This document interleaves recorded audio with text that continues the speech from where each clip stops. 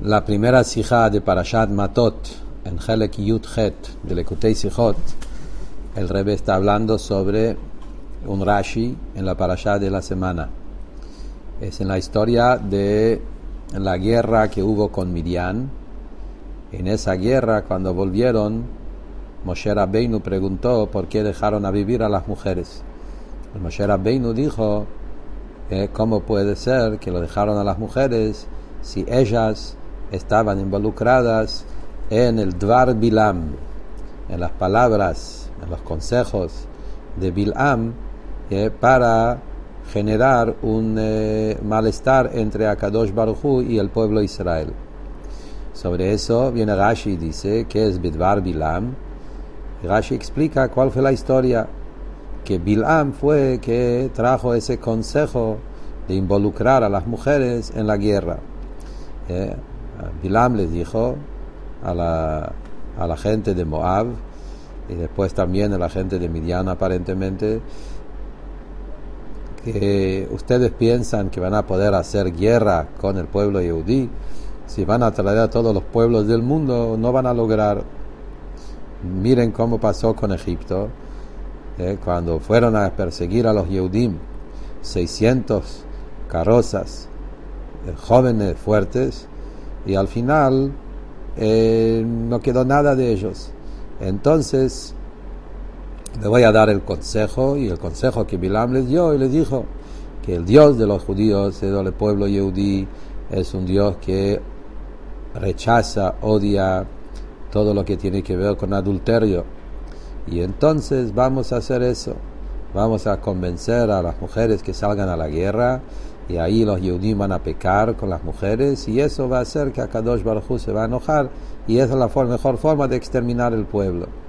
Esto es Rashi. Rashi termina que así está escrito con detalles en Perek Helek, que es el tratado Sanedrín de la Gemara, y también en Sifri, que es el Medrash sobre el Pasuk. Esto es el Rashi. Sobre este Rashi surgen diferentes preguntas. La pregunta principal es que aparentemente Rashi ya dijo eso en Parashat Balak, contó ese tema. ¿Por qué lo repite a decir acá de nuevo? Y sobre eso se puede contestar porque la raíz está acá, justamente donde sabemos que Bilam fue que trajo ese consejo. Lo vemos en la Parashat de esta semana cuando la Torah dice Dvar Bilam. Pero después hay diferentes preguntas por qué Rashi tiene que traer todos estos detalles. Podría los detalles ponerlo ahí más antes en la Parashat Balak. Y también por qué trae el tema de los 600 carrozas, que no es un número grande. Podría Rashi decir otros psukim que muestran que hay más cantidad. Porque Rashi eligió de todos los versículos justamente un versículo. Hay una contradicción. Bilam empieza a decir se van a traer todos los pueblos del mundo, no van a poder. Y después agarra un pasuk que trae solamente un número limitado de 600. Obvio que ellos pueden traer más que 600. ¿Cuál es la prueba de ese pasuk? Y otras preguntas más. ¿Por qué dice Bidvar Bilam, palabra de Bilam, y no dice Be'atzat Bilam, el consejo de Bilam? Y justamente esa última pregunta es la llave de la respuesta. Tenemos que decir que aparte del consejo de Bilam había también un Dvar Bilam. Había acá las palabras que Bilam dijo. Y acá viene el Rebbe, dice un punto maravilloso, que lo que Bilam le estaba explicando a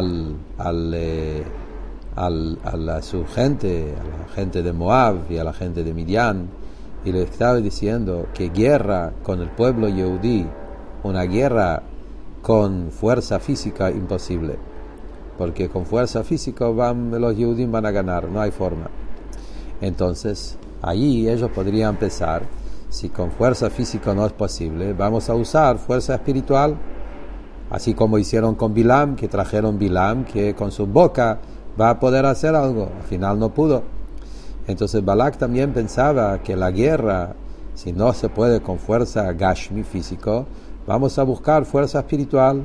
Quizás si vamos a buscar gente muy espirituales de los otros pueblos, guerreros que tienen buena conducta, que son gente que son más que más éticos, etcétera, buscar clase de personas que tienen más poderes espirituales, y así lo vamos a lograr.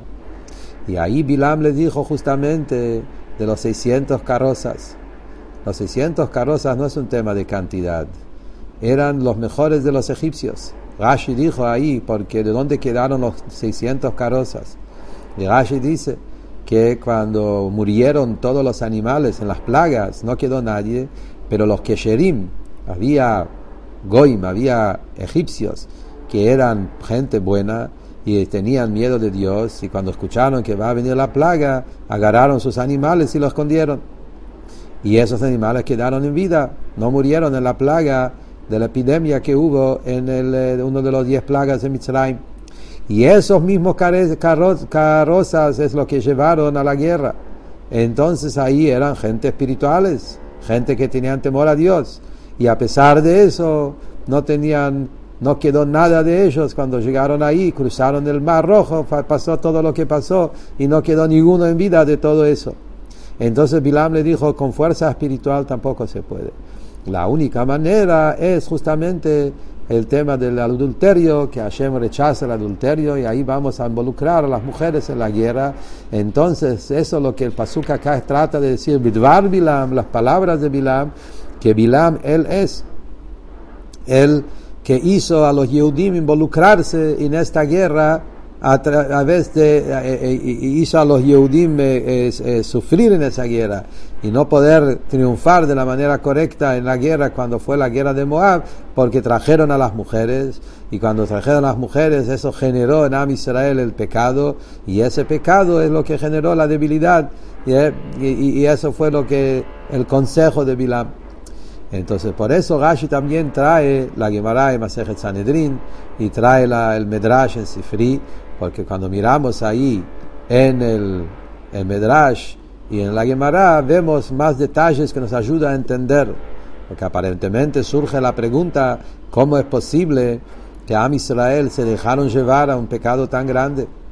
Am Israel, que vieron toda la bondad de Hashem, ¿cómo se llevaron a traer a unas cosas así? Cuando miramos a la Gemara podemos entender.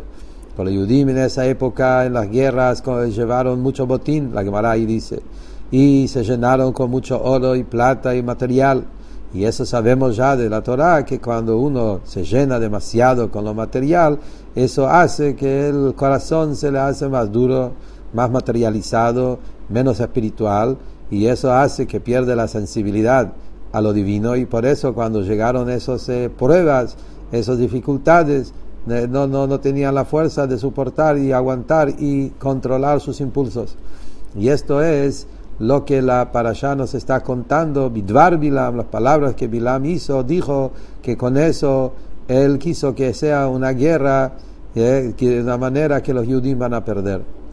Y de ahí Rebbe sigue y dice que sabemos que en la guerra con Bilam, que cuenta esta parashá, encontramos 2 versículos. En un lugar dice que era una guerra tomar venganza de Dios, y en otro versículo dice tomar venganza del pueblo de Israel. Y es interesante que Kadosh Baruj Hu, cuando dice salir a la guerra, él dice para tomar venganza del pueblo, por lo que hicieron para el pueblo. Moshe, cuando habla y dice que salgan a la guerra, dice para tomar venganza de Dios. Aparentemente, ¿cómo es? ¿Era contra Dios o era contra el pueblo? Dice el Rebbe, en nombre de su padre, Reb Levi Yitzhak, el papá del Rebbe, que él dice que en verdad había 2 cosas. En la guerra de Midian hubo un tema de idolatría que tiene que ver con cosas que Avodah Zará, peor, que es cosas que es contra Dios, pero también hubo temas relacionados con adulterio, y en eso mismo el adulterio tiene una parte del adulterio que tiene que ver con la guerra con Dios, como dice Rashi acá, el Dios que odia y rechaza el adulterio. Por otro lado, el objetivo de Bilam con llevar el adulterio es para poder pelear con Am Israel y borrar el pueblo de Israel del mundo. Entonces, en la misma guerra por el adulterio que hubo, había 2 intenciones. Una cosa es lo que Dios odia el adulterio, otra cosa es para que el pueblo de Israel pueda exterminarlo. Por eso, Kadosh Baruj Hu, que él quiere al pueblo de Israel, él enfatiza que la guerra con Midian es para tomar venganza de lo que hicieron al pueblo. Y al pueblo Israel, Moshe Rabbeinu, que él quiere a Kadosh Baruj Hu, enfatiza en el otro lado que eso fue una venganza, lo que querían hacer a Dios, a llevarlo a ese venganza a Dios por lo que querían hacer, que a Kadosh Baruj Hu, algo que Hashem desprecia y rechaza, y eso ellos querían provocar en ese tema. Por eso entendemos que Bidvar Bilam, las palabras de Bilam, es una venganza, tanto desde el punto de vista de Akadosh Baruj Hu, tanto desde el punto de vista del pueblo de Israel.